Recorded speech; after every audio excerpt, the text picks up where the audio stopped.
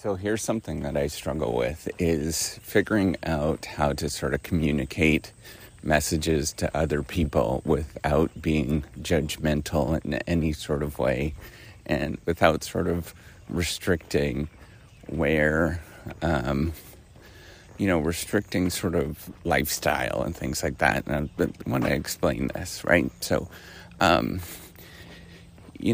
key thing to think about is you have to sort of live modestly, but not necessarily too modest to actually do very well. And the reason is that the more that you actually have resources that are available for both investment for the long term, right? So I recommend investing 15%, 10 to 20% of your total income into long run mutual funds. So that, but then also like other opportunities that come your way in terms of, just cool things to invest in, things that you really want to do, play around with. And then as well as, sort of charitable giving and things like that. You have to live fairly modestly on the income that you're actually bringing in. So, how do you actually communicate that without showing or being too, I don't want to be like everybody walking around with, hand-me-down clothes and things like that all the time. I don't want people to sort of think that you can't really enjoy your life in any sort of way. That's not at all what I'm saying and what I'm about. But the challenge with this is sort of what is the right balance to communicate to people. So if you don't know me, I am Professor Dave Massac. I'm an associate professor of innovation strategy and entrepreneurship. And I created this whole reciprocity project to give back as much as I possibly can. There's so many people who help me out that I wanted to pay the favor forward to help you out as much as I possibly can.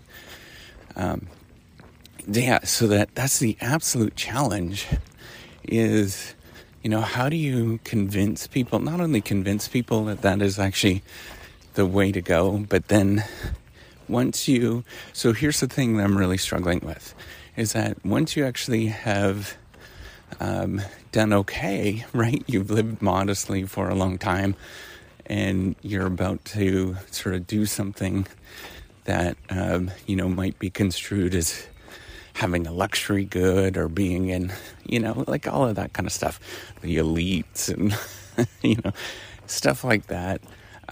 Say you wanted to go buy, a new car, you wanted to get a purse or whatever, all of that kind of stuff is luxury goods, and to what extent you should allow yourself to do that. I think as long as you're living modestly with what you're doing, I think you should just get used to doing whatever the heck that you want to do and be okay with that. But obviously, the challenge is I feel bad about sort of sending a signal to other people. This is something I've always struggled with, is I truly believe in living modestly. I think that is a great way to do it, but also buying things that are kind of like treats for yourself are actually really okay as well. And to sort of balance that, I don't know what the right recommendation is other than, so here's my thing. I think most people are not going to listen to me anyways. They are not going to care.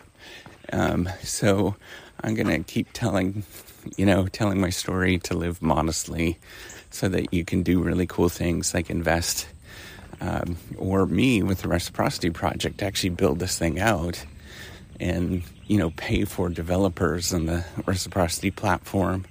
If you want to look at reciprocity.com, it's a editing platform that I'm trying to build. It's actually more of a platform just to make our work easier. And so if you are always spending more than what you're making, or at what you're making, it's sort of things that are fun, you never get that opportunity. So it's a balance of thinking of a portfolio of what you're doing. So imagine you having a balance of funness, right? And you have a portfolio of funness. And your funness that you want is some immediate fun, some medium-term fun, and long-term fun. Like having fun. And then you have to sort of balance your portfolio so that you can maximize all of those things.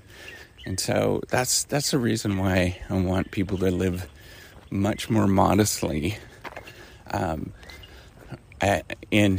so that they can take advantage of longer term potential things that are there, opportunities that are there, just having fun in the long term. And it requires you to live modestly. But, you do get in this once you've done it for so long. So my wife and I, we've been doing this for 20 years at this point, living really modestly, that it feels weird to buy anything that's frivolous. So I think the key thing is to think of what you're doing in a portfolio, and then of the sort of portfolio of happiness. And then once you figure that out, what is appropriate for you, then feel okay with just buying whatever the hell that you want at that point, once you've sort of allocated your portfolio in a wise manner. The thing is, it's going to take you a long time by the time that it really does sort of straighten out. So my wife and I, it's 20 years. It just takes a long time by the time that you are financially okay to do different things, and you just have to wait it out. Just like everybody else. It takes a little bit of time to get there, but just keep waiting it out and keep upgrading your skills and working towards something. I think that's a key thing to think about. And then just keep going at it. That's it. Balance that portfolio of happiness over and over and over again, so that you can have a good amount of happiness early on, a nice amount in the sort of medium term, and a good amount in the long term as well. And if you do that, I think that's okay. And then as you're going about doing this, feel free. Don't feel guilty in any sort of way when you have to actually buy something, or you don't have to, or it's a want to buy something. I think that's a tricky thing once you get into this sort of thought process, and being okay with the fact that you're buying it and it's your sort of toy, and that's